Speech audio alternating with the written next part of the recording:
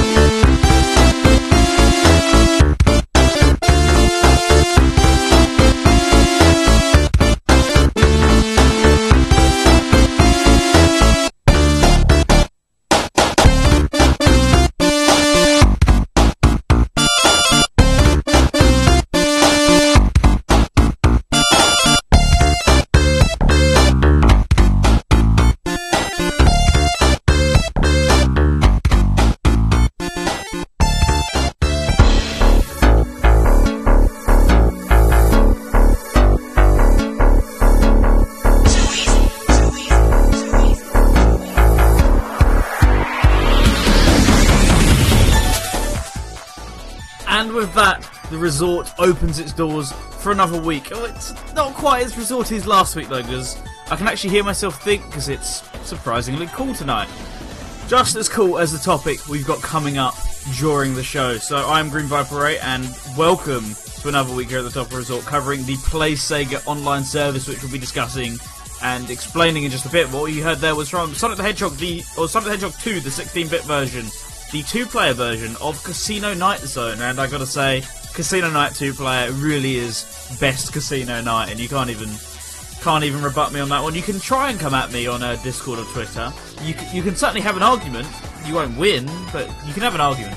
But ironically, and I say ironically, I totally knew this, but one of the things about Play Sega that we don't really have documented is we don't know if it had two-player support. So in theory, they could... Maybe they left the two-player stuff in the ROM, but you just can't play it, but we have no clue whether any of the two-player stuff in Sonic 2 and, to an extent, Sonic 3 Knuckles, we don't know whether that actually contained any of the two-player stuff. So maybe that was a bad choice playing that one, but I don't care, because I wanted to play that one over any other track in Sonic 2. Because I love it. It's also my ringtone, so every time I hear it, I jump out my skin. It's also my alarm theme. It's a lot of things relating to my phone that make me jump out my skin every time. So when it came on my headphones, I sort of went, just that brief state of shock. I thought I was getting a phone call mid-show actually, that reminds me, I have forgot to put my phone on silent. Let's do that, I guess. Good plan. Before that, another track from the Sonic the Hedgehog franchise, because Sonic was quite popular on the Play Sega service, and, well, there were a lot of other games, but the big ticket ones were always advertised as the Sonic games, and this was the biggest ticket of the big tickets. The Sonic the Hedgehog level creator, where you were able to create your own Sonic 1 levels in a unique zone, which is actually nameless for some reason. So that's why we've gone with the title Main Theme for that one. That's the track that plays whenever you play a custom level in the game. And it's really... Obviously we have nowadays sort of replacements for that. We have Sonic Studio, that fan game, and ROM hacking tools, and quite a lot of other bits, but I don't know, nothing quite really matches having an official level creator years before Mario Maker did it. In fact, like I think it was 6 years. I'm fairly certain Sonic level creator was 2009, whereas Mario Maker was 2015. 9/11/2015. But, yes, so I'm going to be getting into a lot more of sort of the background of the Sonic level creator and a lot of the other Flash games, as well as the Mega Drive games on the service, later on in the show. But for those of you who do not know what Play Sega is, you've never heard of this service, and you just tuned into the show because you like my voice, you're not doing that, but you're just tuning into the show because it's something to listen to on a Friday night. So, thanks for thinking of me, I think, but... So the easiest way to describe Play Sega was it was a subscription streaming service well before subscription streaming services were cool. That's also very difficult to say. But how it worked is you open your browser, you went to PlaySega.com, and you would sign up, you would pay a certain amount a month, or you could play for free. You could play some Mega Drive games for free, and some... Actually no, I believe you could play Flash games for free, but you couldn't play Mega Drive games. And you could play the level creator games, you could play them without a subscription, but to make new levels you needed a subscription. But the long and short of it is a partly free, partly paid online service that contained half new games that were made in Flash and half old games that use a Flash-based Mega Drive browser. And this service launched all the way back in 2008, and there's still companies such as... what's their name, actually? I don't remember. The one that Game Hut keeps pushing that everyone absolutely hates. That's not doing well. But Play Sega did this 10 years earlier, and Play Sega did pretty well for itself. We're going to be going over the actual history and the demise of it later on, because it is now no longer with us. But it did pretty well for itself, I assume, in the years that it was operational. And... well, Jamie's bullying me in the chat, so I'm just going to swiftly ignore that. But launched in 2008, closed in 2011, and there was a big sort of history before it of what was on the domain, etc. Antstream, thank you, BritGamer. Antstream is the name of that brand new gaming streaming service that everyone's going nuts for, and not in the good sense. They're really not happy about Antstream because input delay, etc., and how John Button, what's his online username? John Burton, aka Game Hut, how he's sort of handled it. He hasn't handled it very well, and he's been rude to the fans and rude to the people backing it, and he's not providing enough evidence, etc. And people are just really sort of pushing back against it. They're not very happy about that service at all. But PlaySega did it 10 years earlier, and dare I say it, it did it 10 years better too. Now that makes no sense, I'm fully aware, but I should say what does make sense is, if you want to make some sense out of this show, then the best way to do it is through our Discord server, to join other like-minded Sega fans in the discussion, because they'll walk you through any information you need to know, and most importantly, they'll keep the chat and the banter flowing. So if you want to join the chat room, that's radiose.ja/Discord. I am Green Viper over there, that's me. And as for other people currently in the Discord server, we have Jamie, we have Britt, and currently lurking, I don't want to call out the lurk, but I sort of got to. We've got Electric Boogaloo, but if you're listening, hello to you. If you're listening on the podcast, hello to you, and if you're lurking, hello to you. And, well, what else do we really say here? There's not an awful lot I can honestly mention, because a lot of the stuff I'm sort of saving for future blocks, so even including like Sega news, I can't just say, oh, this happened this week, because I'm sort of saving that for later on. But I will say this happened this week, because this week saw the launch of Virtua Racing on Switch in Japan, and it's pretty good. If you caught our Twitch channel, which is twitch.tv/official Radio Sega, and the stream will be archived hopefully tonight, we played through the game, played through all the modes, as we always do on those Sega Ages streams, and we played some online. The online's pretty laggy, but I got playing a lot of online yesterday, and it was much better. And that's not just because I was streaming, it takes a while for the online to improve. In the sense of, how would I describe it? In the sense of, you have to be in the game for a certain amount of time, like 3 minutes or so, then the connection really like streamlines and improves itself. So, give it time if you purchase the game and you're thinking, oh, this online's a bit naff, because it does actually improve. And while my opinions on the game, it's no Daytona, but it's a damn good game. I will give that to Virtua Racing. So go and pick it up if you have a Japanese Nintendo account. You don't mind spending the yen, because I think it's good, and it'll take a few months to come over here to the West. So if you don't really want to wait, like I don't, then just I've been distracted by Brit again. But if you don't want to wait like I don't, then there are ways to import Japanese eShop titles, and that's exactly what I did. But if you've got any opinions on how you think the port looks based on what you've seen, because, well, I don't think a lot of you have it, but let me know what you think of what you've seen. So a lot of high-profile channels have covered the port. A lot of Sega fans who are Sonic fans go, this looks naff, why would anyone want it? The graphics are bad. But you can't appease those people. They're absolute peasants. They do not understand the Virtua Racing hype, because it is a game well worth its weight in gold, and 1992, that looks pretty good, not gonna lie, for 1992. And well, the Switch port, if it upgraded the graphics, it would lose the charm. That's at least my opinion. And I did actually try to look into this earlier, but I saw references on forums of people using the PlayStation controllers to play Virtua Racing. But I don't think Virtua Racing was ever actually on PlaySega, just people on the forums back in the day with some red herrings as I was trying to research this episode. But Virtua Fighter 2 was on the service, and interestingly about Virtua Fighter 2, so how it works, or how the Mega Drive games work, which I won't be covering later, so I'll explain this now. The level drive, I'm reading the website right now.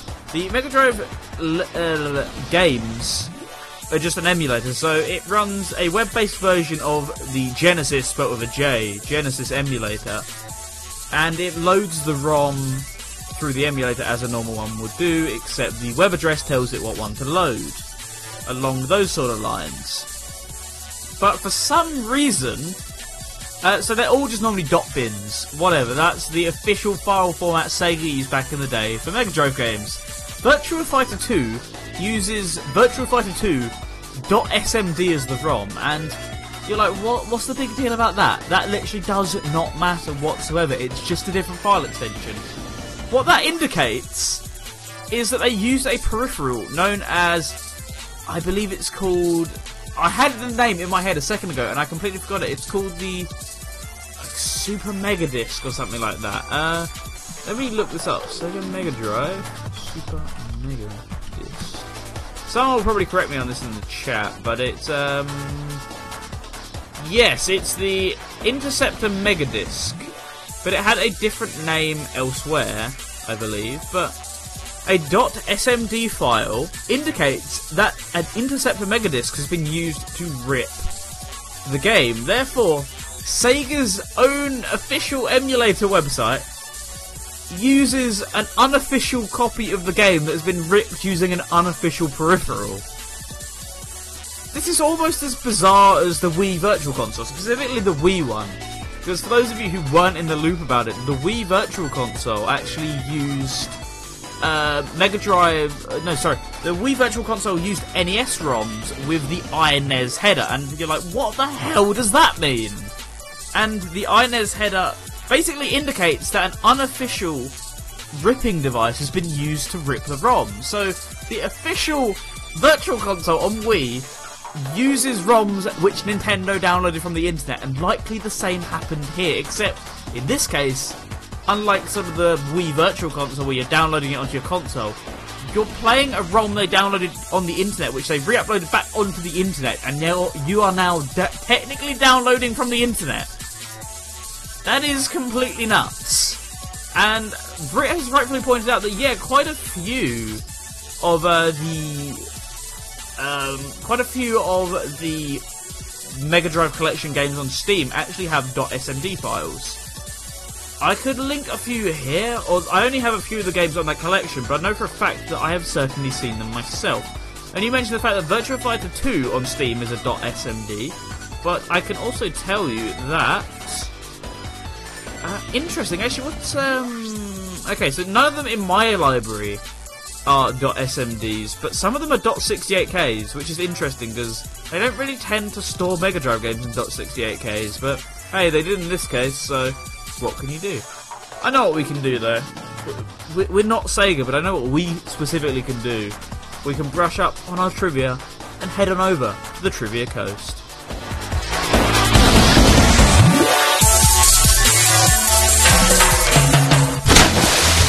Trivia Coast.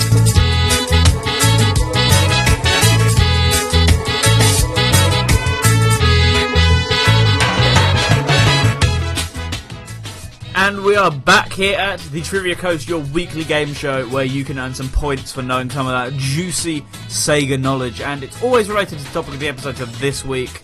We're going to be throwing you 3 Play Sega questions. So I have 3 different questions, 1 hard, 1 easy, 1 medium.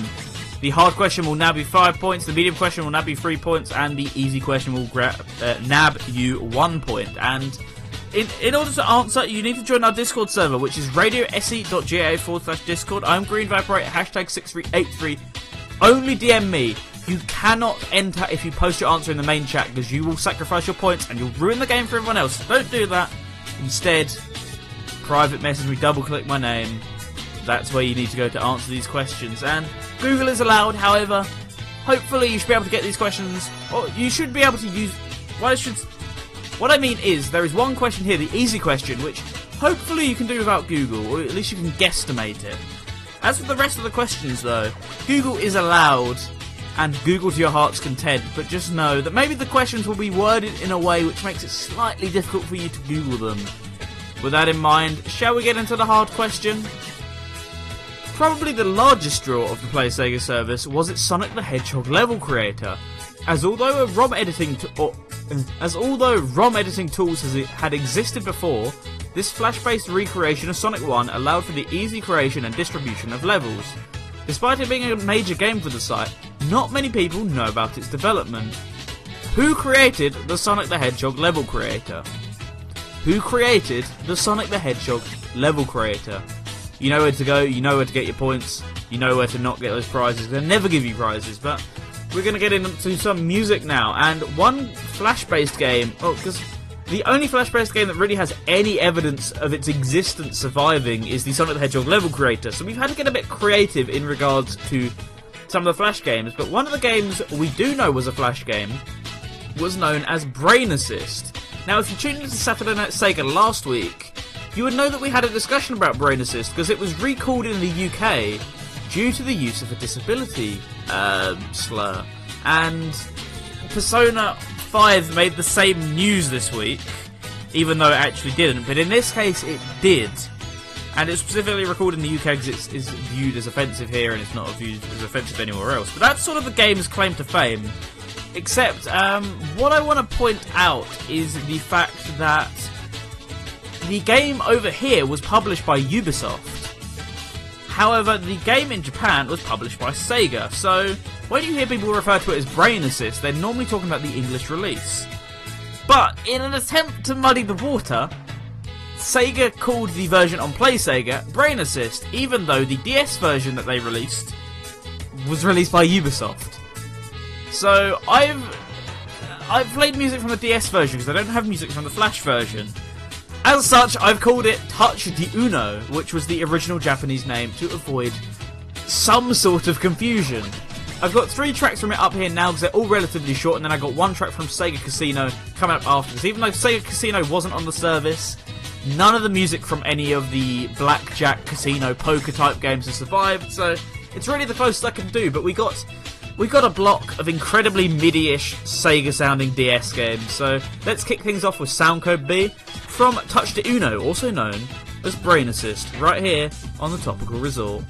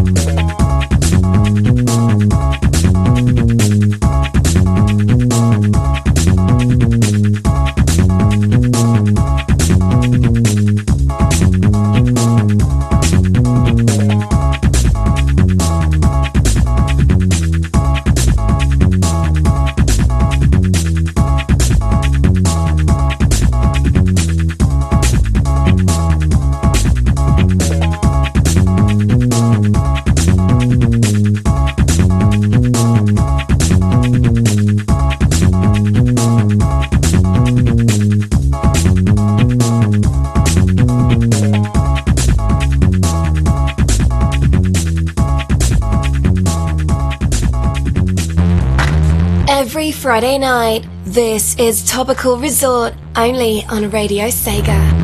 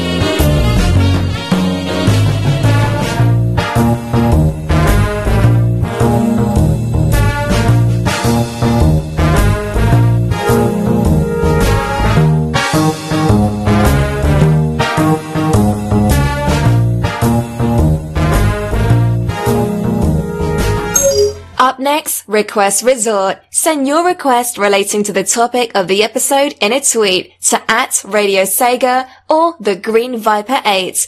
Or send it in a Discord DM to Green Viper 8 through our Discord server at radiose.ga/Discord. Hasty History.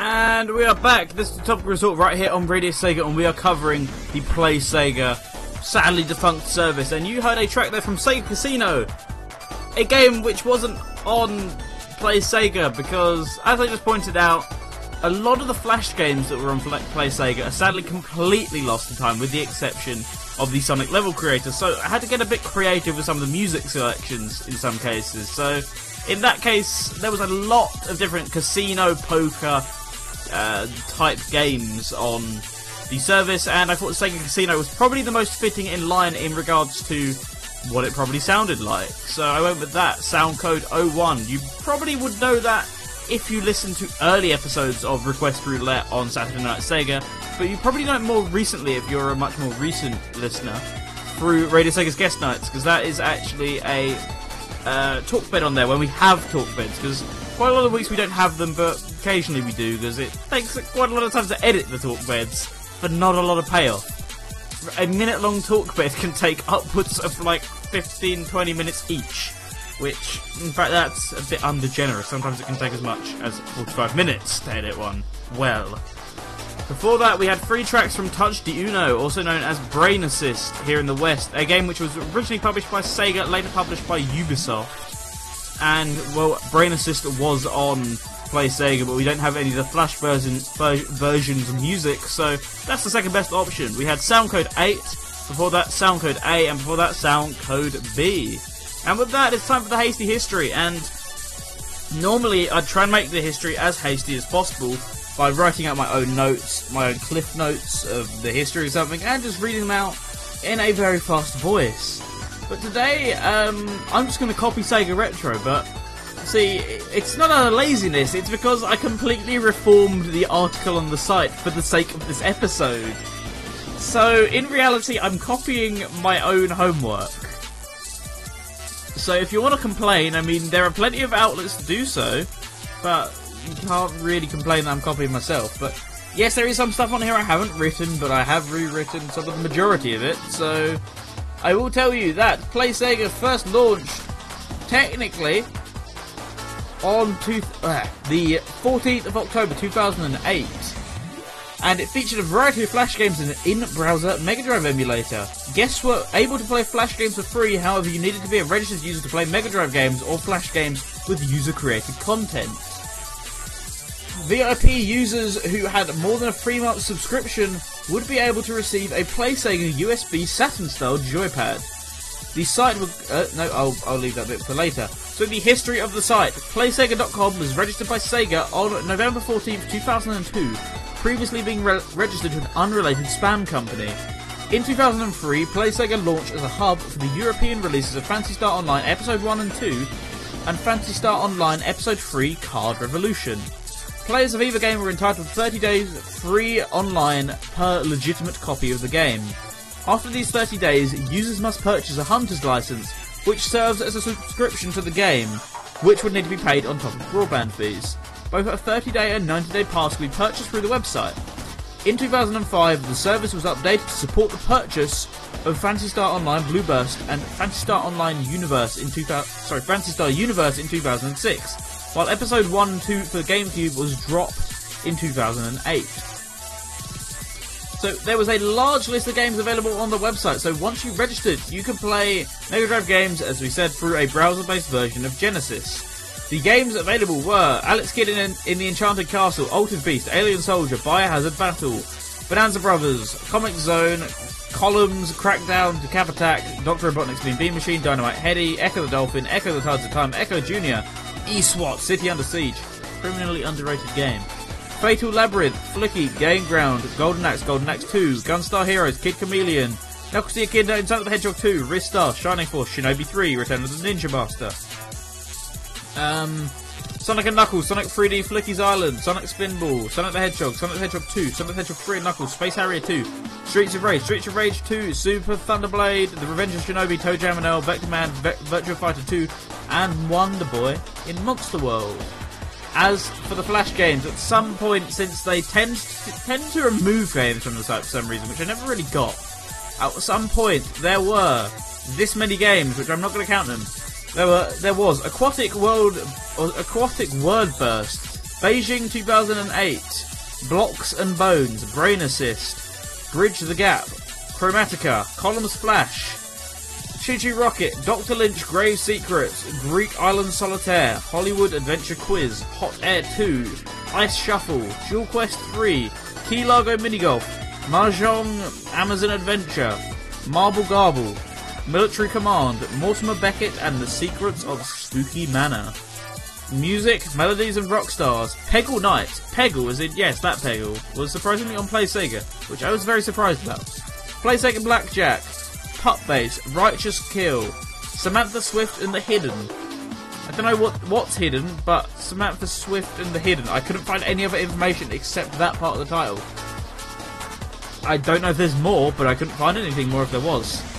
Sega Pool, Skywire 2, Sonic and the Olympic Games. Notice no mention of Mario there. Sonic the Hedgehog Level Creator.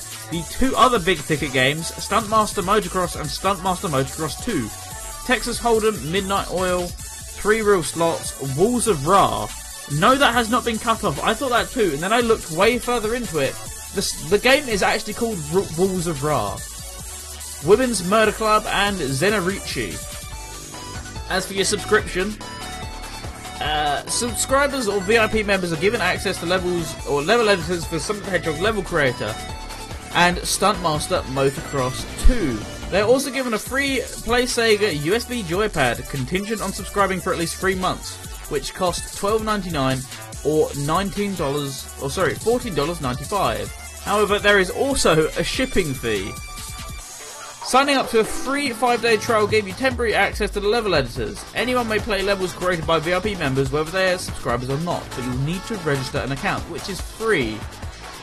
The site would be quietly closed in June of 2011, with the site displaying a maintenance message until around 2013, when the site then started to return an error. Sega is still in ownership of the domain name and most related Play Sega domains. So interestingly, it was a bit of a placebo because they weren't really doing maintenance, they just didn't really want to announce it was closing, and that's sort of in line with how Play Sega operated, because if you look back to the press releases from the time, even ones like Kotaku are saying, yeah, we didn't know this was happening, this just sort of happened one day, it quietly came out, and, well, the death of the site seems to echo that, because there was no official warning going, sorry guys, starting today, we're going to be phasing out the Play Sega service. It was seemingly, as far as I can tell, unless I'm just missing a lot of information, just one day, they just flipped a switch and put on a maintenance sign, and then it just never came back. Which is incredibly in line with how they launched the site, but hey, what can you do? I just sort of wish that it would have got a more fitting send-off and, well, quite frankly, a more fitting launch, because I think this site deserved way better than the player base it was gifted and the marketing it was given, because, for example, there's an official Facebook page, which, oh cool, there's a Facebook page, they're going to be doing a lot of promoting on there. The Facebook page posted about 3 times, all 3 of which were on launch day. They never posted after launch day. Not once.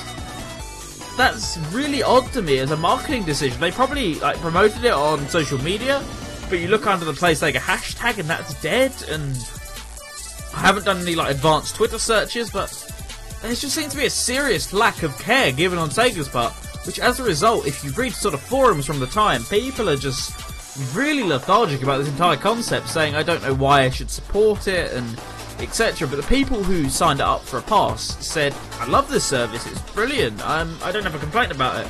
The only thing I have a complaint about is the joypads feel a little bit cheap, but I can't really complain for the prices I'm paying. Which, fair enough. But everyone else was super skeptical of the concept for some reason, because Sega just didn't do a good job of selling it, and they didn't really seem to want to. And I think this could have been a sort of large service for them had they continued and promoted it, but they just really weren't interested in the slightest, and it's very saddening, because even now, we can see there is a gap in the market for something like this. Whether it's a gap in the market that people like and want to acknowledge is a completely different thing, but there certainly seems to be a place for this sort of thing. A Netflix-style back catalogue of your old titles, and that, well, PlaySega had that going on as early as 2008, and it just sort of fell by the wayside. One interesting point I will bring up, however, is PlaySega does still live on. And I mean this in two ways, and I'm going to go with the slightly more obvious way first of all, and the slightly not totally third way. PlaySega USB pads are still heavily available, but not in the sense you'd think. Because if you search USB Sega controller on eBay, you're more than likely to get PlaySega controllers. Sadly, they all appear to be bootlegs. I have a PlaySega controller myself. I have one somewhere. Sadly, it couldn't be with me for this episode tonight, because it's in bits and pieces in a drawer right now, but certainly at one point I did have one of these, what I assume to be bootleg controllers. I'm fairly certain they are. I don't think my one was real whatsoever, but they used to be able to do a button/case mod to them where you could just put a normal Sega Saturn controller in the case and it would work and the buttons would feel a lot better, and I tried to do that, and as a result it's just sort of sat in my drawer. Which is maybe a bit of a shame, because, come on, who doesn't love just freebies, A, and B, themed controllers, and C, Sega Saturn controllers? It's a match made in heaven, and, well, I mean, we're only now, in 2019, starting to see Sega actually make USB controllers their old controllers again.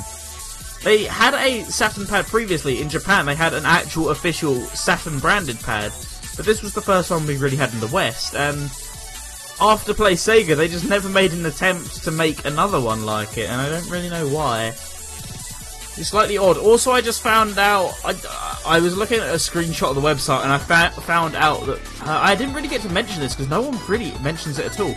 There's a little service on the site called My Escape.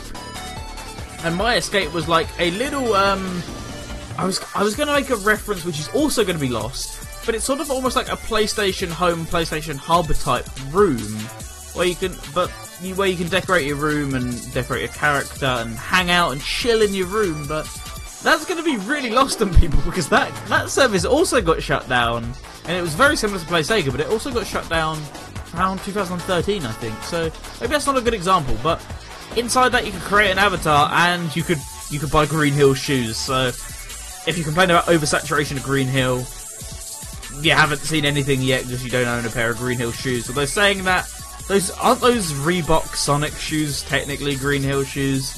I don't know.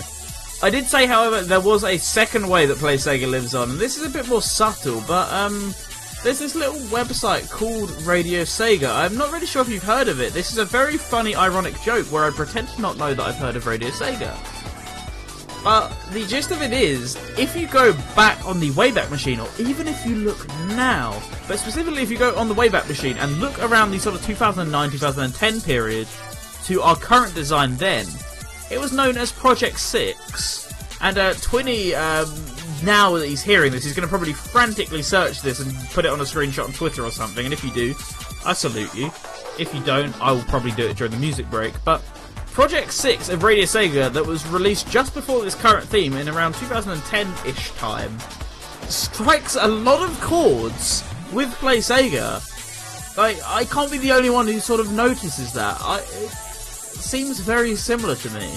Even down to sort of the font used, the colour scheme, the gradients, and even now, that still lives on in our current site. Look at our sort of header, or not our header as in the Toe Jam and L theme as we currently have it. If you're watching back or listening back later, it's probably not the same, but don't look at our actual header, but I mean look at sort of the tabs which say news and features, playlist and request, listen to Radio Sega. Look at the gradients and the way the text is set up and sort of the colour scheme. does that not even still, even after we change the theme, bear some sort of resemblance to PlaySega? Because I think it does, even now, even all these years later, and now we're trying to sort of create a new theme that's sadly going to break away from that, but that's not sort of something I noticed until I looked at screenshots of this site and thought, wow, these sort of do bear a similarity, and, well, it's something that we can't really know a definitive answer to until we ask Sega Mark, and maybe one day someone will do that. But as for now, we're just going to have to speculate, and we're going to have to throw out the conspiracy theory that our current theme is based upon the old PlaySega theme. Who knows? That's just a conspiracy theory. Anyway, we got Request Result coming up next, so head on over to the Sega Retro page to find out what games were released on the PlaySega service, and therefore what games you can request music from. Currently we've got 3 requests, there's still time for plenty more. So be sure to check out that games list, and while you do that, we're going to ask you the second question on the Trivia Coast.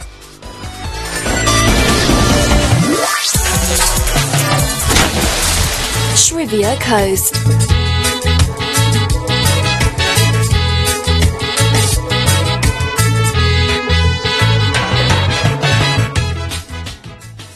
So you guys absolutely blitzed through the last question on the Trivia Coast, and it wasn't the hardest question in the world, but there were quite a few hoops you had to jump through in order to get the answer. But if you haven't got the answer, I'll relay the questions shortly. But if you have, congratulations. But maybe in hindsight now, maybe the medium question would have been better as the hard question. But even, I don't think it's too hard of a question either way. But hey, what can you do? Because there's limited information known about this service. But I think this one might stump quite a few people. So guess ahead at your own rates. But I will mention, before I ask you the medium question, I will re-ask you the hard question. You're playing for 5 points. You can only enter if you private message me on Discord. And I need to know, who created the Sonic the Hedgehog level creator? Win 5 points if you answer that correctly. And I don't mean any fan project, I mean the official PlaySega Sonic the Hedgehog level creator. Answer me that question. As for the medium question, PlaySega's initial design allowed for one game to have a large advert in the centre of the screen for a couple of days. What game was advertised in this slot on the day of the site's beta release? So, what game was advertised front and centre on the PlaySega website on the day of release? That's for a chance to win 3 points. Best of luck, because I think that might be slightly more fiendish than the first question with hindsight. So, sorry, I may have got the questions the wrong way around, but get guessing, get googling, and while you do that, I'm going to get into a request that I requested, because I didn't really have anywhere else to put it in the show. And it's one from a Space Harrier game we don't tend to play too often. In fact, I don't think we've ever played it on this show. From Space Harrier 2, this is the Harrier Saga, and this is Radio Sega. Request Resort.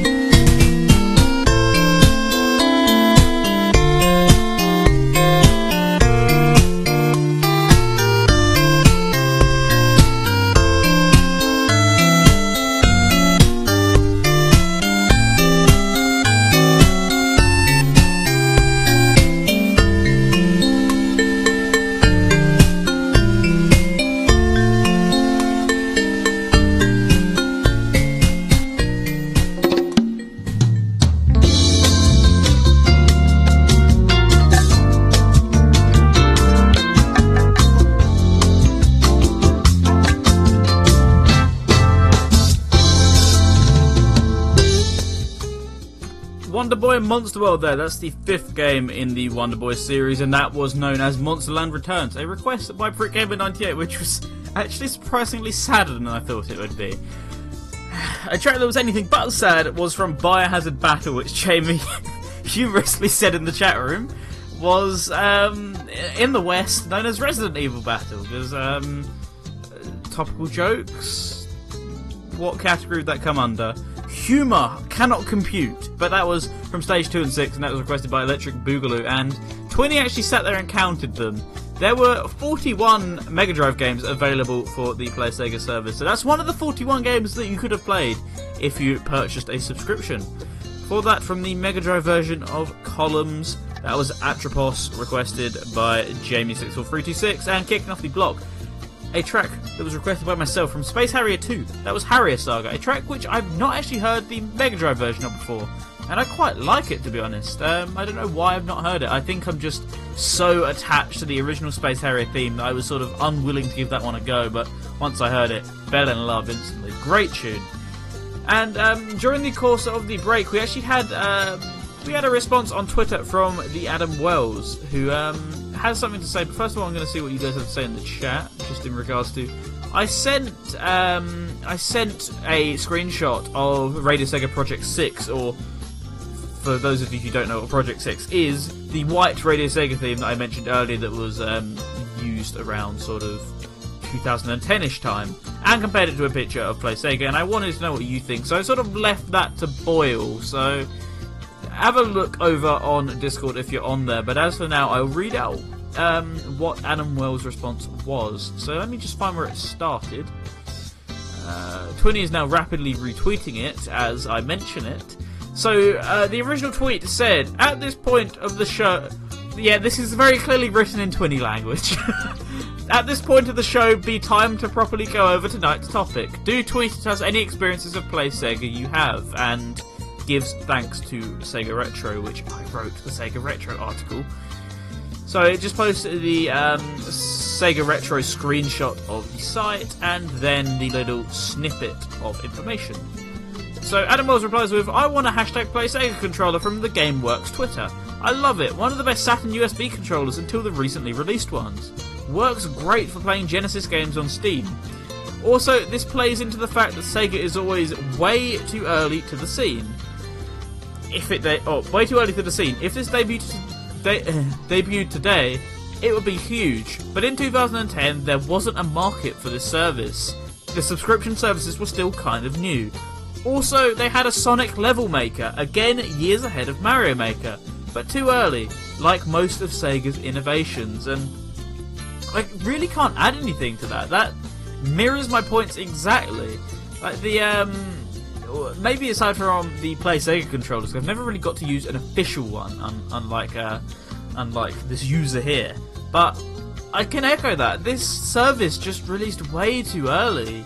There was the gap in the market there, but no one really knew they wanted this until really a few years ago, and yeah, Sega jumped the gun as usual. Sega have a tendency to do that a lot, and then people will go, look at how innovative Nintendo is, even though Sega did it years earlier, just before there was a market for it. Nintendo's innovative in the sense of they know when the market's right. Sega know when they want to make a splash and make the change. Nintendo know when they want to make a ripple, but the ripple contains pound coins, I guess. That's sort of the best way I can describe it. Nintendo just sort of quote-unquote take the risks of risking making something popular, whereas Sega takes the risk of, we're going to lose all our money on this, but it is worth it, because it will change the way the industry works, and I think, quite frankly, this did change the way the industry worked. So, now that I've said that, I'm going to go over what you guys have said in regards to the screenshots in the chat room. BrickGamer has posted an Incredibles GIF. Coincidence? I think not, because reaction GIFs are still a thing, as far as I know. Twinny says, I can see similarities in the aesthetics. And Jamie counteracts that by saying something completely unrelated, which is, the site used to take donations through PayPal? Yes, it did. That was never sort of a, please pay my bills, please pay my electricity. That was more of a sort of, yeah, this actually does take electricity to uphold. You're paying for the cost it takes to run Radio Sega, not the cost it takes for me to pay my grocery bills this month. That's sort of what I always felt about the PayPal button, and we just didn't really have a use for it. I'm obviously not the one who made this decision, I'm just reading into it as far as possible, and, well, there just came a point where it really wasn't needed to continue paying for it. Whereas back in the day, it was needed, because Radio Sega used up a significant chunk more electricity and bandwidth and everything back in the day, because Radio Sega is still quite big now, but Radio Sega, back when it launched, was a large deal in the community, especially when it was regularly appearing at Summer of Sonic, and events like that were really sort of propping the site up. As a result, it required... And plus, back in the day as well, hosting was just much more expensive. Nowadays, we have like 200 listener slots, yes. We had 200 listener slots now, but back then, if you go back to like early forum posts from Sega Mark, there was only as little as like 5 early on. In fact, I think day one had 1 listener slot. That just proves how expensive it used to be, and then eventually he like did the impossible and upgraded it to like 10, which required the donation button, because that's how much it costs. But now it's so cheap, we don't need any of that stuff anymore, and I feel like that's why we just don't have it there. I know it's an unrelated tangent, but I've actually been asked that before when we posted screenshots of the site. Like, why did it have a donation button? I want to donate to you now. We don't really take donations anymore. Anything that we do make as a result of merch... I should clarify this. I think I've clarified it before. Anything that we make as a result of merchandise or streaming revenue goes straight back into the site. It's either used to buy jingles, it's used to buy like extra listener slots, or it's used to buy soundtracks for the site, which I did last time, and in fact the time before I used it to buy jingles for the general radio stream as well as some of my own stuff. So I never really pocket the money, and no one else involved pockets the money. So Sega, take note, we're not making money off this, I guess, but we are. But we are using it primarily to fund the site, not to line our own pockets with greed, because we have other places we can earn money. Electric Boogaloo says, Simon Shirley tweeted, as in our own site, or ex-Simon Shirley, because Simon doesn't really work for us anymore, he just owns the server. He tweeted, wonder if Sega knows when Play Sega will be up and running, which is interesting, because this tweet, I looked at this earlier, actually. This was tweeted... No, I can't look at it because he blocked me on Twitter, right. Incognito mode we go! Yeah, that requires some explanation. Not explanation I'm willing to give tonight, but other show hosts will sympathise with me here. Right, here we go. Oh, he actually unprivated his Twitter, so I can see his tweet now. Yep, Shadix is blocked as well, it's not just me. Give me a second here while I try and get this up. I want to see the exact date, because I'm interested in that. We have... There we go. On the 26th of October 2011 at 12:17 PM, he tweeted, I wonder if Sega knows when Play Sega will be back up and running. The site had... I looked this up. The site had been offline for months at that point. It had been offline since June, as I said. So this was the first mention of someone saying, guys, you know this site is down, right? No one had said it on Twitter before. I don't know whether Facebook or forum was different. I couldn't find anything about the forums, but this was the first mention on Twitter of, guys, your big site's been down for 3 months, you might want to check it. I don't know. I don't know what was going on with them. But they took the site down, whatever. What else you been saying? TCB says exposing the business. Because, yeah, we're exposing the back end of Radio Sega. Ooh. But really, I think it's fair that we should be open and honest about this stuff, because we don't really have anything to hide as far as I'm concerned. Like, what do we have to hide here? Brit has made a very funny joke that in 2010 we used to make blog posts. Ha! Ha! Ha! Ha! That was physically so funny, I had to bring out the fakest laugh of them all to try and just prove just how funny it was. But I've been trying to convince people to write blog posts, but I just really don't see the need for it anymore. My own reason for not writing blog posts is just I don't really have enough time in the week. Other people's reasons are just I don't know. I can't see inside other people's heads, but I guess just they don't feel that there's enough traffic coming off the blog posts. But I think they're still necessary. I just don't have the time to write them, which is my problem. And likewise with the guest nights blogs. That's the same reason, because I know people were significantly that helped with listening to the show live, as did Topical Resort. I just don't have the time to maintain them anymore. That's really my own fault more than anyone else's. But yes, we did used to write blog posts. Remember that one?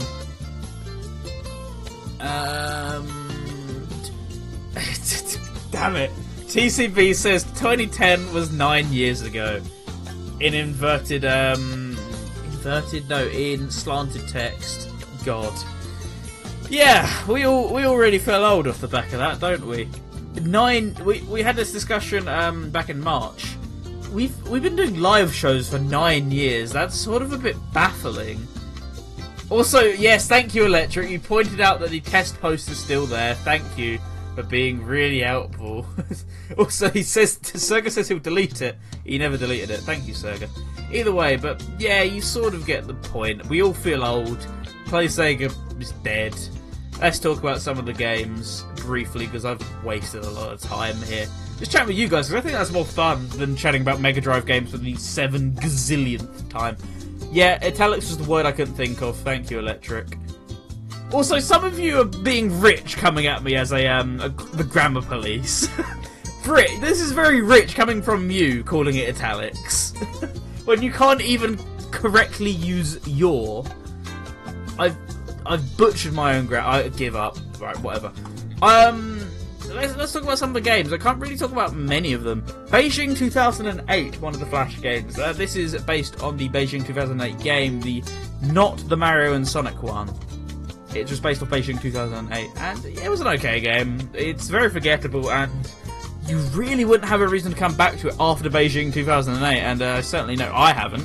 Likewise with the London 2012 game. Unlike sort of the Mario and Sonic games, which are pretty evergreen, Beijing 2008 is really not an evergreen game, and I can't imagine the Flash game would be very evergreen nowadays, now considering how old of a Flash game it is, and Flash games even now aren't very good, so can only imagine.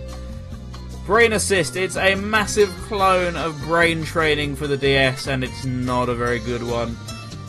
As I said, we were talking about this on Saturday Night Sega, and really the only notable thing about Brain Assist is the fact that it was recalled in the UK due to the use of an offensive term, and the fact that it's related to Kokoro Scan. And if you've listened, I think it's mainly or Kokoro, since someone's going to complain that I pronounced it wrong, whatever. If you listen to Season 1 of the Topical Resort, you know that name, probably, because I mentioned it quite a bit. It's this absolutely balmy acid trip off-the-walls game where you just have to use the DS to scan people's heart and their heart rate and what they're thinking and who they love. It's nuts. It doesn't really work. It's nuts. The music is the main reason we know that game, because the music is just even more insane, and that's why it gained fame on the show and why we played it so much, because it's a 7-minute track that is just out there. Even more so than like Nyan Nyan Nyan Nyan Nyan, or however you want to say it. Nyan Nyan Nyan, because I have to pronounce it very Japanese, but you get the point. Brain Assist, nothing notable about it except for the fact it was a bit offensive against disabled people once, and it was related to a game where you scan people's hearts. Aside from that, not too notable, but that's more things than a lot of games have going for them. But they got recalled in the UK for being offensive to disabled people. Not many people can claim that. Especially humans. You can't really claim that you got recalled. Actually, there's a subset of humans that can be, but this is a PG show. Let's get away from it. Sonic at the Olympic Games. Not Mario and Sonic, we've mentioned this before. Sonic at the Olympic Games. This was a series of games that were mainly released on iOS, actually, that were mobile Sonic games that were at the Olympics. So they still had the proper Olympic license, just Mario was nowhere to be seen, as Nintendo are a bit strict with their brand control, and even now they still are. But this was before Mario Run, this was before Miitomo, because I want to say Miitomo, but once again, someone will complain. I'm seething right now. But Sonic at the Olympic Games. Yeah, I mainly know this as an iOS game, but it's on Sonic Retro. Let me have a look at this. Yep, sure enough, it was a Sega mobile phone game released as part of the Sega Mobile service offered by Sega. And I don't know what phones it was released on, but looking at it, it seems like it was Java phones. Which is weird because I know that there is a Sonic at the Olympic Winter Games, and actually we have the music for that one on the playlist. And actually I've played that before and recorded footage of it, but I know that Sonic at the Olympic Winter Games was an iOS game. So this one was just a Java exclusive, seemingly, which I didn't know that, actually. But this was part of the Sega mobile phone game service, which was massive back in the day. And not to be confused with Sonic Cafe, because Sonic Cafe is a whole different beast, I think, as far as I know. But Sega Mobile was the sort of US subsidiary which released some games from Sonic Cafe onto mobile phones. But this also had a Flash version, and no one really knows anything about the Flash version.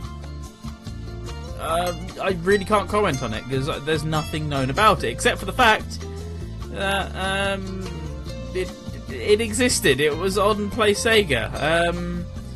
That's really the only thing I can mention. I'm really sorry, but Sonic at the Olympic Games, maybe play Mario and Sonic instead, because it's a pretty good game.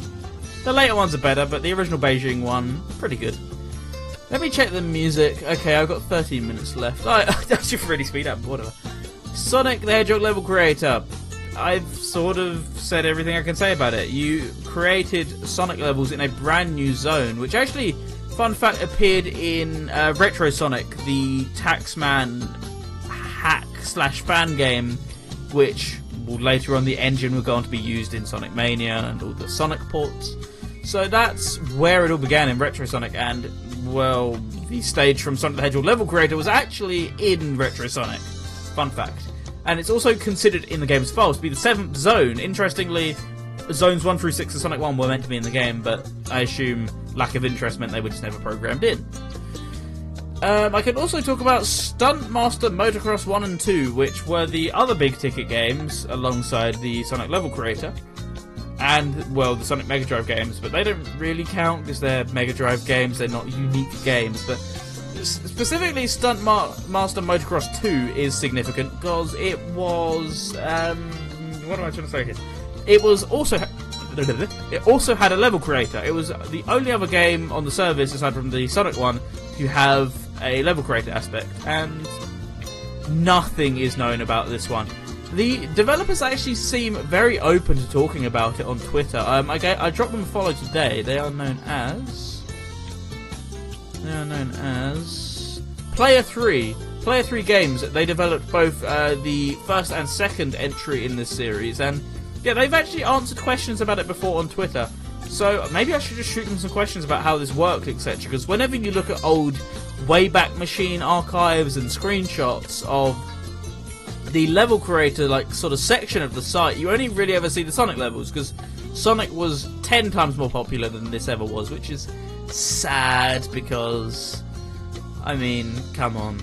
It's basically Trials before Trials, and you all know how much I love Trials. I like it. That's how much I love it. Aside from that, that's really all there is to say about the original games on the service. The rest of them are all Mega Drive games, and we've spoke ad nauseum about all of the games on this list. These are the obvious games which get put on every collection, on every console, so nothing needs to be said here. Check out the list for yourself, see if you like them, and, well, we've got one more opportunity to get into the Trivia Coast. So I've asked you the hard question, I've asked you the medium question. It's time to ask the easy question.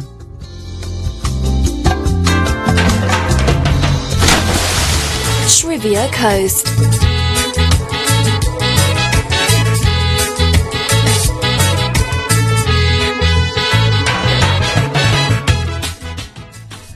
Right, so I should say, since last week we had quite an influx of people sort of at the end of the, or after I played the jingle saying, well, it was still open on my end, etc., etc. I will give you a time limit as to when you have to answer by. So that is when the jingle plays on your end, yes, but you can't answer after the jingle. But I will say that once this talk bed ends, you have roughly about 6 minutes. So we're going to be generous and say 5 minutes and 30 seconds before the jingle plays. So 5 minutes and 30 seconds. Anything after that, for a couple, like 20 seconds will still count, but I'm giving you that warning. Like, you have 5 minutes and 30 seconds once this bed ends of safe time to get in your answer, and then the rest of it is at your own risk.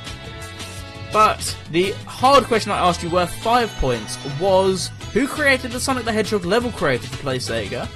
The medium question is what game was advertised front and centre on the Play Sega website on the site's beta release day? And, well, one of you's already got that answer. Congratulations to you. You did your good gazoogling, your good researching. And now for the easy question. Despite variants having been available before, another large draw of the PlayStation subscription was the Saturn USB controller that was bundled with the 3 months and up subscription. If you already had your hands on a controller, you could purchase another. How much would a second controller cost you in pounds? So if you already owned a USB Saturn pad through Play Sega, you could buy another one. How much would this second controller cost you in pounds? You've got the chance to win 1 point here. Do your Googling, it's an easy one to find out, and while we do that, we're going to play some music from a game which I hate. I don't hate the series, people seem to think I do. I suck at the series, but this game sucks. Harder than me, arguably.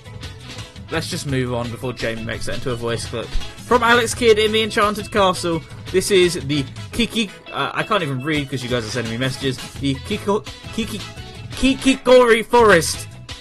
Rock Mountain. It's Rock Mountain from Alex Kidd in the Enchanted Castle.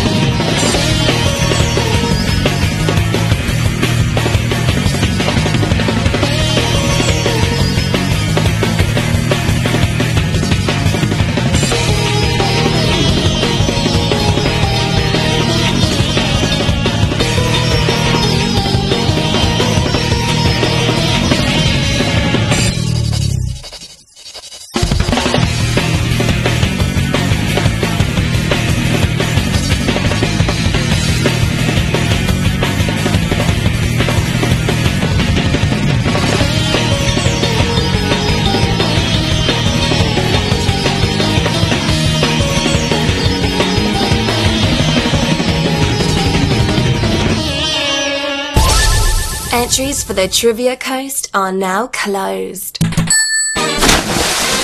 Trivia Coast.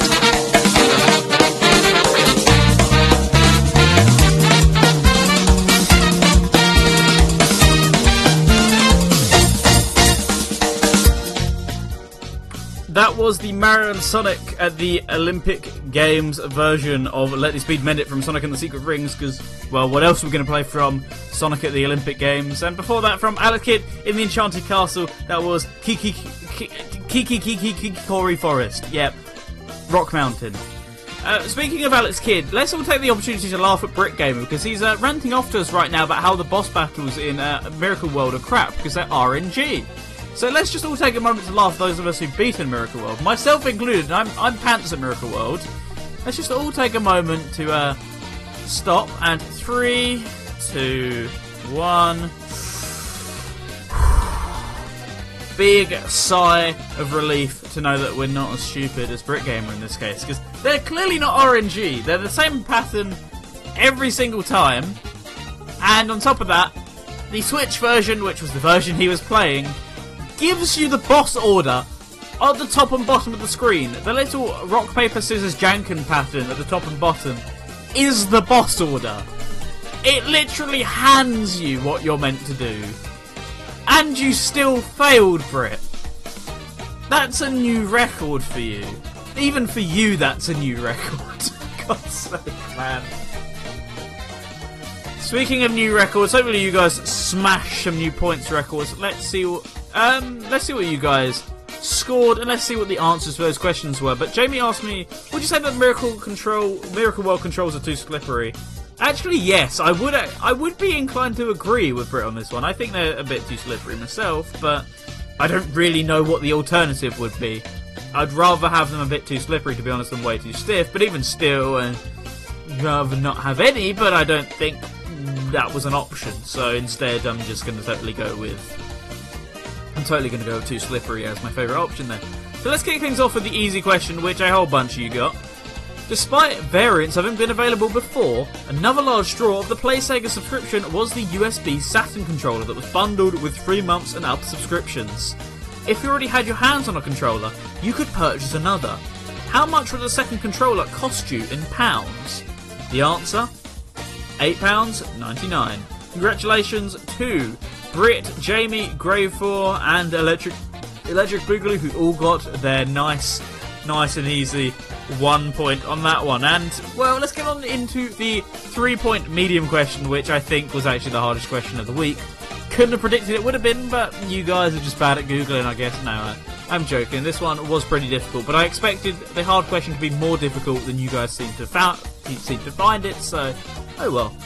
PlaySega's initial design allowed for one game to have a large advert in the centre for a couple of days.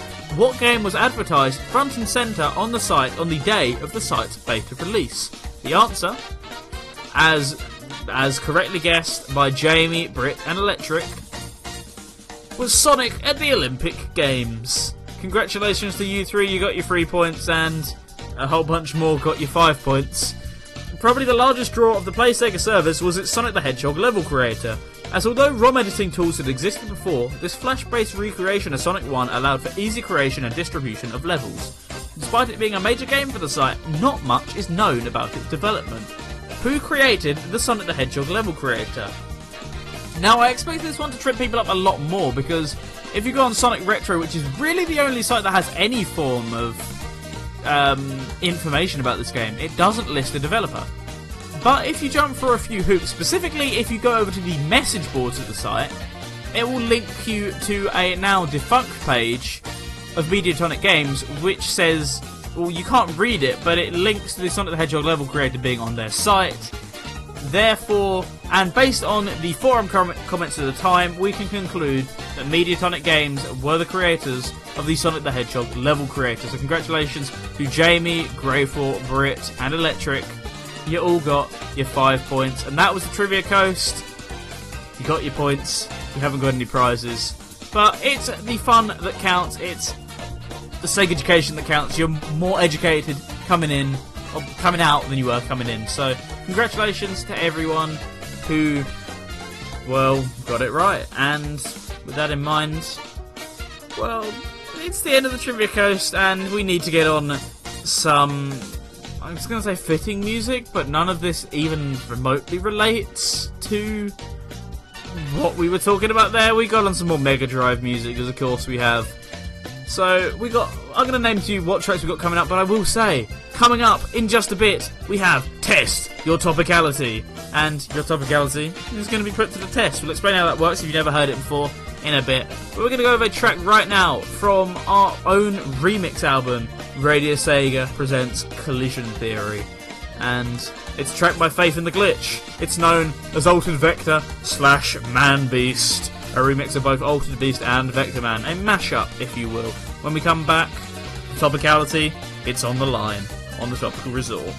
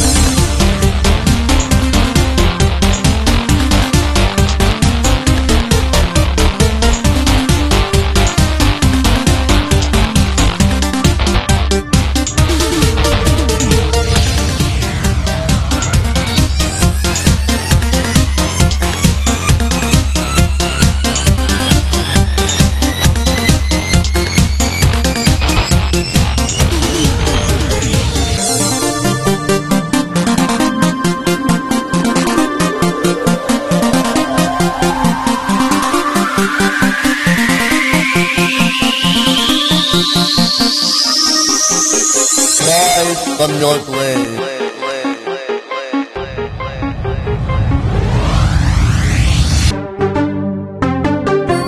Power on.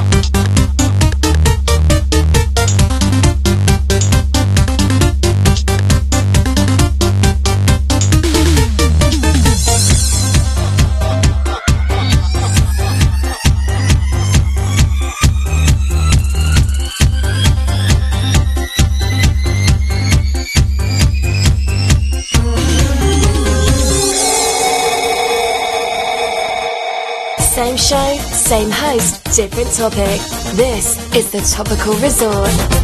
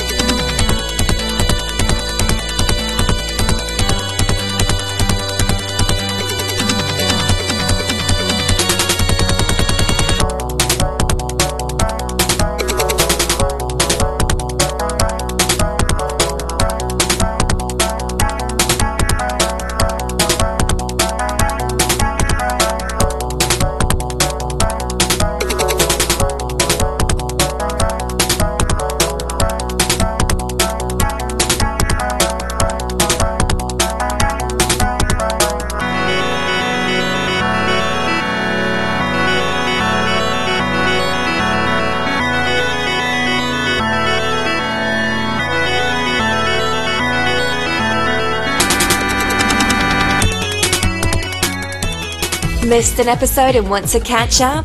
Want to re-educate yourself on the topic of a previous show? Download our podcast from the Radio Sega media section, subscribe to us on iTunes, or stream the show through Stitcher. One opinion, two opponents, and only one will be triumphant. This is Test Your Topicality.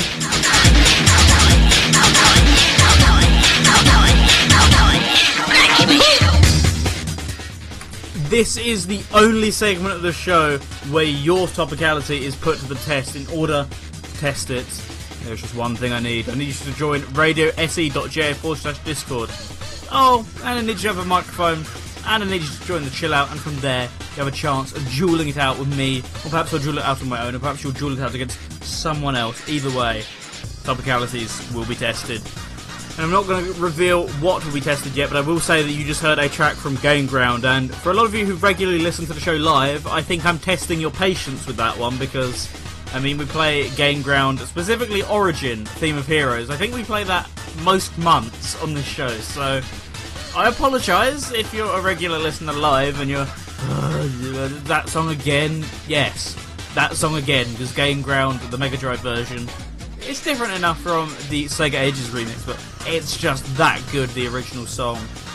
But the Sega Ages remix is pretty good as well. But before that, from Faith and the Glitch, from our Radio Sega Presents Collision Theory album, that was Altered Vector / Man Beast.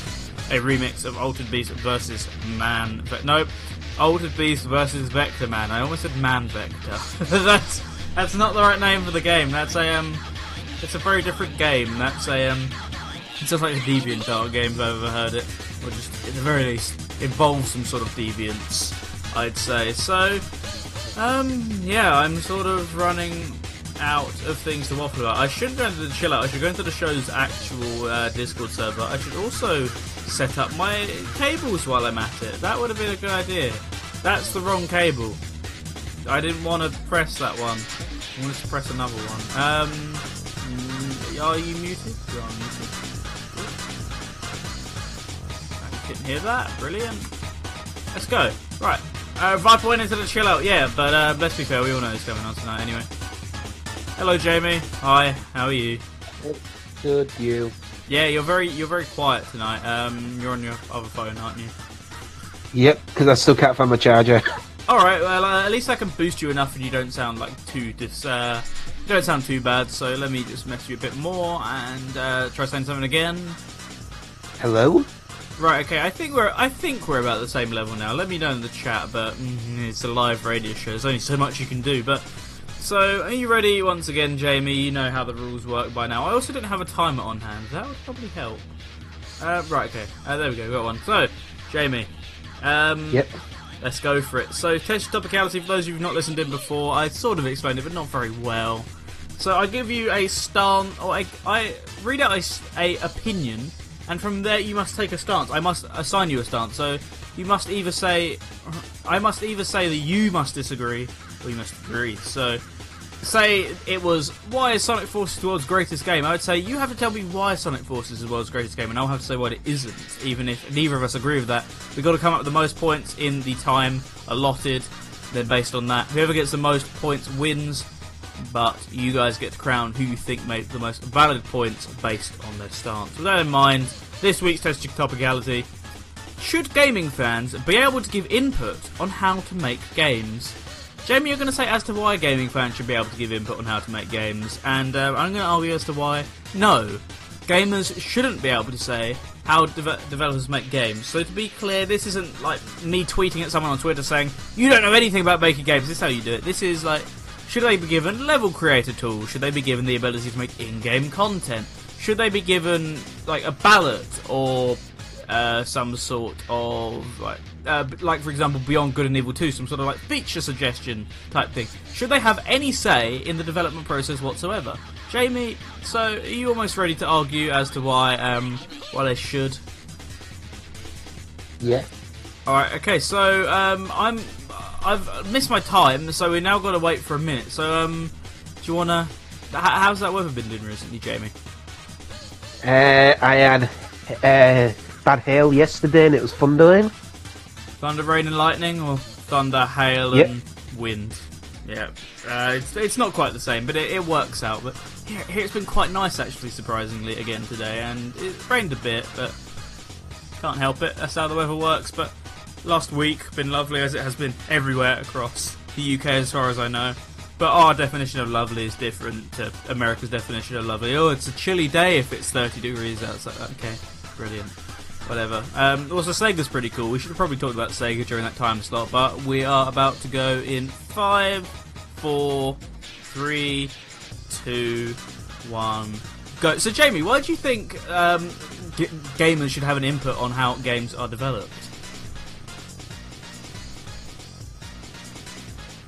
Oh, he's gone. Whoops. Hello, Jamie. Say something, please. No, he's gone. He's gone. Ah! This happens every time on the show. Jamie, speak to me. Speak back. Don't say this is going to do it a third time in a row. I hope not. Let's just keep speaking. Jamie, why should gamers have a say in the development process of a game? I say fans should have a say because such fans have strong creative input than nerd of games. It's like people. Some fans know how to keep the franchise fresh, such as Christian Whitehead, for example. Anything else? Just Christian Whitehead? Is that your answer? Yes. Right. So sure. Right. I'll give you time. So I say a reason why fans shouldn't be given input on how to create games is a copyright reason, and not many people seem to bring this one up. But if a developer takes on your suggestion, you have some ownership of rights over that suggestion, and well, I think the more rights game studios have to their own games, quite frankly, the better, because then they can make sequels, they can make whatever, including your features, without having to pay you money, which you might be like, that's a bit of a bad thing, but if you don't suggest features in the first place, then they can't con you out of money, in my opinion. But if they are, will be probably freely willing to give up their ideas to help further give better input to make games from a franchise they love better. Oh. See, you say this, but I also think there's a lot of people who would sort of see stars in their eyes and go, ooh, money, give me money, because I developed, or I came up with the idea of this very minor thing in this game, but because it's mine, but it's minor, but it's crucial, but because it's minor, and because I want money, give me 10,000 in order to conclude it in the next game. That's what I could see happening, and the more, as I say, the more rights people have, the better, but it leads to people becoming greedy and therefore trying to sort of finesse rights away from the rights holders. So maybe it's a bad thing in that sense. But then, mate, you got me there. Just go for a completely different point. But what it is, if fans didn't have their input, it could lead to games. It could probably lead to games rinse and repeating the same formula, which you. It could put you on the spot. That's sort of the whole point. No, it's just you got me with that last one. Hey, 1 point to me. No, I already have the point. Whatever. It could lead to a rinse and repeat formula, which could lead to games becoming more scale, and which fans could believe that if they listened to more of their input as the player and the lover of the franchise, games could theoretically have a more fresh formula to keep the series going. Yeah, but I'd say on the other hand, a reason as to why they shouldn't have more fan input comes down to how often it's done, and that's through sort of ballots or polls. And well, if you've been around on the internet for long enough, you know that these feature suggestions / name ideas / whatever don't go without vandalism. The most innocent of which being the whole Boaty McBoatface scandal, and the worst of which many cannot be repeated on this show. So by giving that option in the first place to spam racist, hateful comments into a feature suggestion, giving that option, are you ever going to have like real serious suggestions, or even not going as extreme as that? Are people just going to give you joke suggestions like the Smash ballot? I think all of the most popular options on that, people said, were SpongeBob and Goku, and there were probably kids voting for them. But a lot of that was because people on Twitter said, for a laugh, let's all vote for SpongeBob for Smash Bros. Because it's a funny joke. You open it up to a lot of people trying to abuse the system, but you also open it up to a lot of people trying to make a mockery of the system. And that's why I think feature input in its current sort of state is a bad idea. But then, depending on the mockery that gets inputted, they could probably see some jokes as a good idea to input, like the old Sonic meme. And then further on, they could easily have someone going through, like probably said, ballots and all that to separate the serious ones from the joking ones, and then take the serious ones further and see what fans have inputted.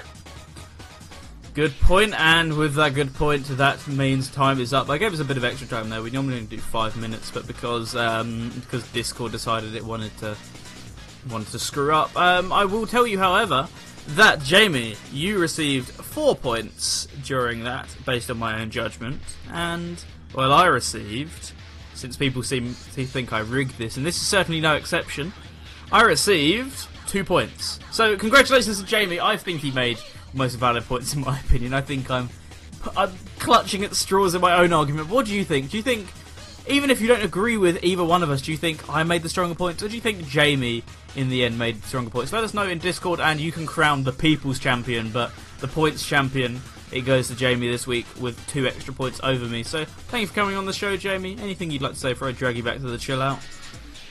Yeah, other than that one hiccup, I'm glad Discord actually stayed working for me. It's a rare occasion for Discord to stay working, I'm going to be honest, but thank you for coming on, Jamie. I appreciate it. And now you don't have to worry about Discord working, because you can disconnect for another week until I eventually force you to come back on the show again. I welcome it. I welcome it as well, unfortunately, because you've semi-become a co-host, which is scary, because no host deserves this much bullying from their co-host, but it's how it works. And no one seems to hop in the chill out anyway, so I always think, oh, you want someone, so why not? See, a lot of the thing with this segment is there's a lot of people who go, oh, I'd love to do it, but I'm not around tonight, or I'll like privately ring people and they'd like, I can't do it, or I don't know what to do, or I've been on it before. So it's a lot of the times with the cases I want to match up a lot of different people, but I just can't. That's sort of the problem. I want to do these 2 people against each other, but Jamie's the only person around this week who can take a call, for example. So that's just sort of how it works, unfortunately. But anyway, thank you for coming on the show, Jamie. You can't hear me apparently because it disconnected you. Goodbye. And with that was Jamie. This was Test of Topicality, and we're into the pseudo Toppy Mix. I don't have a weird, funny jingle for it, but what I've decided to do with the Toppy Mix for now, until I decide something more concrete, is we'll be showcasing some new stuff added to the Radio Sega playlist, or just some new Sega music. So it doesn't have to be new as in release date, but we've just added it to our playlist, so it could be something from the 1990s, but it's the first time you're able to hear it on Radio Sega, or able to hear it on this show, for example. Or in some cases, it's stuff we're not going to be adding to our playlist, but it's new Sega music. So in this case, you'll see what I'm talking about in a second, but I will say the second track we have up in this block is from Monster Boy and the Cursed Kingdom, a game which came out ages ago, but a few weeks back we added to the Radio Sega playlist. But now I can get back to explaining that first track. That first track being brand new as in yesterday new, because, well, we finally got some new news about Persona 5 The Royal a few days ago, and wouldn't you know it, between a trailer and a brand new Persona concert which revealed another new Persona game, in that concert they played the full version, or what we currently consider to be the full version, of the main theme. Also in the trailer was a higher quality version of the main theme, so as thanks to YouTube, someone has stitched them both together, and we can hear a 2-minute long version of Persona 5 The Royal's opening theme. So that's coming up first, and coming up second is a track from Monster Boy. And that's all here on the Toppy Mix. Let's get scratching. The Toppy Mix.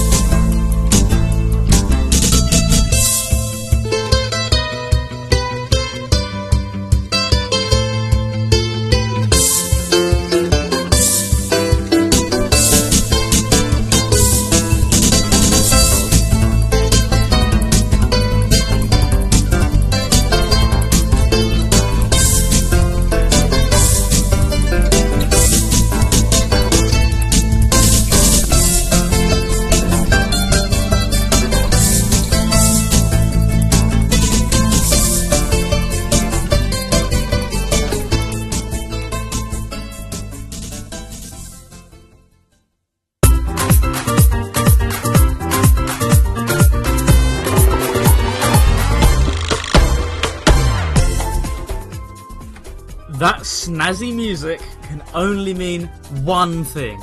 It's the end of the topic resort right here on Radio Sega. You just heard a track from Monster Boy and the Cursed Kingdom. That was Monster Lair, an awesome remix done by Banjo Guy Ollie. And it's not a YouTube remix, it's in the actual game. A lot of his music features in Monster Boy and the Cursed Kingdom, and it was brought up in the chat room that it's not a Sega game, but as usual, Monster Boy counts for our playlist through our legacy rules, which I've never really elaborated on, and that's not my decision. People seem to think that loopholes tend to be my thing. No, the loopholes for the legacy rules were brought in a long time ago. It states, the long and short of it is, it states that any franchise that has a very strong connection to Sega was once part of Sega, or is, I don't really know how to describe it, but anything that was once part of Sega, a game which is still owned, or they still own the IP to, but they're not publishing, that's what counts as a legacy game. So let's take Bayonetta 2 for instance. Nintendo, everyone seems to think that Nintendo owns Bayonetta 2. They don't. But they did publish the game, therefore it doesn't count by our publishing rules. But it's counted as a legacy game through the fact of, well, they originally published the first game and they still own the IP. Shenmue 3, not published by Sega, not really any involvement except for they say that they could use the IP. Counted as a legacy game, as Shenmue 1 and 2 were first released by Sega and are heavily associated with the company. Monster Boy is the same thing. Monster Boy is a franchise heavily associated with Sega, so is Wonder Boy, therefore, by definition, it's allowed under the legacy rules. That's how our legacy rules tend to function, not always in practice, but you sort of get the point there. Anything that has a strong tie to Sega, not just, it sort of happened once, and oh, this game was created by someone who used to work at Sega. No, it doesn't count like that. How it counts is a game that has some sort of strong tie to the company, and, well, Monster Boy just happens to fit that role. Before that, from Persona 5, The Royal, the opening theme, a mashup of the live version and the version that appears in the trailer, and everyone in the chat room is loving that one. So am I, because, well, I can't really blame you, because it's another Lyn classic, it's another Persona classic. I can't wait for the full version of that. My ears are melting. That might be, dare I say it, my favourite vocal theme in the Persona 5 universe.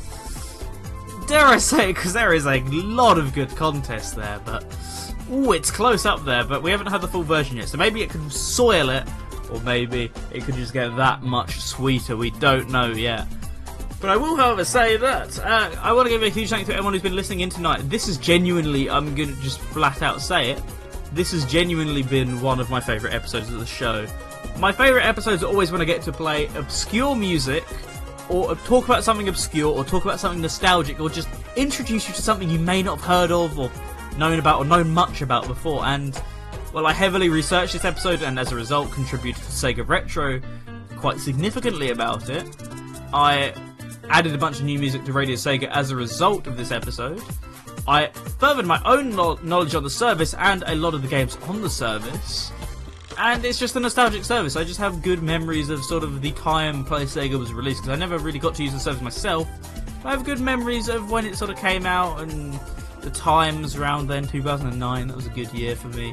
And I just love nostalgic episodes that just happen to trigger that sort of feeling, and they can also teach you something new in the process. Just get to play stuff we don't play, and we've done that tonight. We've done all that stuff, and as a result, I've fallen in love with this episode. But I can't remember what I just said, but thank you to Electric Boogaloo, thank you to Jamie, thank you to Shaddix, thank you to Greyfall, thank you to myself, thank you to Twinny, thank you to TCB.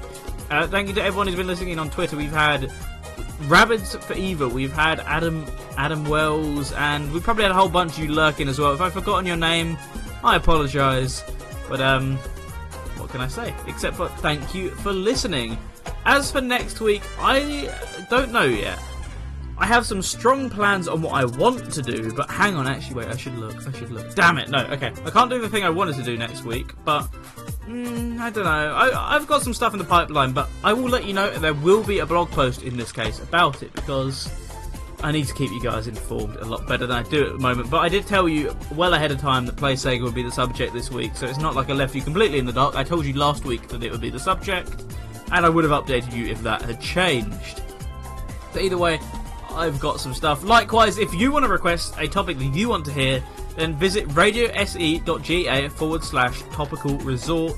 That's where you can find the forum thread. So if you have a forum account, brilliant. If not, you need to create a Radio Sega forum account, which also grants you the ability to request all your favourites 24/7. Once you do that, you can go and post in that forum what music, what games, what topic, more importantly, you would like to hear. I will say before we go that we do have a bunch of other shows on Radio Sega Live coming up this weekend, because, well, the weekend as of now, it's Radio Sega Live time. Once the Friday turns old, that means it must be time for some live shows. So, after the Topical Resort myself, which airs Fridays at 7 PM UK time, we have RSM Live with Voice Saturdays at 2 AM. The crazy fun continues over on the Mumble server and in the Radio Sega IRC. On top of that, we also have the Hidden Palace with Skyblaze Saturdays at 9 PM, where they cover the best and the most obscure in Sega trivia. So if you sort of like learning something new on this show, then times that by 10 if you listen to the Hidden Palace, because the Sega education is strong in that one. Always come out learning something new and feeling entertained by Skyblaze in the process.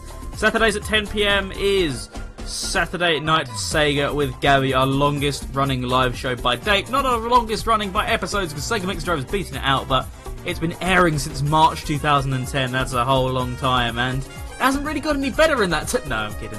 But it's a great show. It's more of an improv show nowadays than a thoroughly planned out thing like perhaps something like the Topical Resort. Not thoroughly researched, just sit back with some Sega tunes and an underprepared show with Gavi, talk about some news, talk about some stuff you just want to talk about. Have a chill Saturday night with some Sega tunage. Then it comes around Sundays at 2 PM, Sweaty Sundays with Dr. Scottnick and Nalbis discussing the greatest and probably not latest by the time it's Sunday in pop culture and gaming news, not just Sega. Covers everything, dual casting on Nintendo Lounge, the YouTube channel, and Radio Sega. It covers more than just Sega, so if you're a fan of the genre of game, or any genre of games, or a fan of just games in general, maybe even films, because they're probably going to talk about Avengers. That happened this week, didn't it? But be sure to tune in for that one, because I hear that's going to be a whole heap of fun. Most importantly, a whole heap of bodily fluids, probably.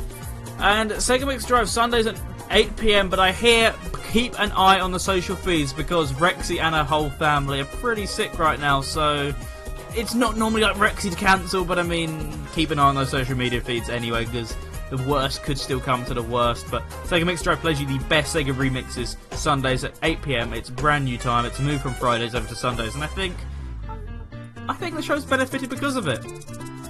Rolling back round to Mondays at 7 PM, Radio Sega's Guest Nights, where we play you the best podcast that the Sega community has to offer you.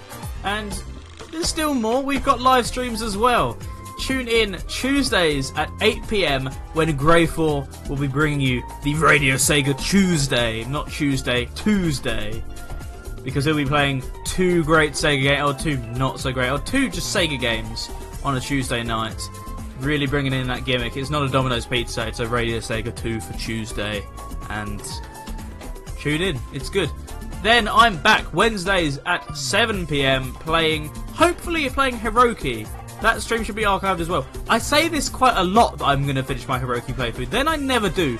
I really want to do it because it's such a good game, but I haven't played it since July on the channel, and I really should. Because it's always been a year since I started that playthrough. But I hope to do Hiroki Wednesday at 7 PM. I will keep you updated on that one.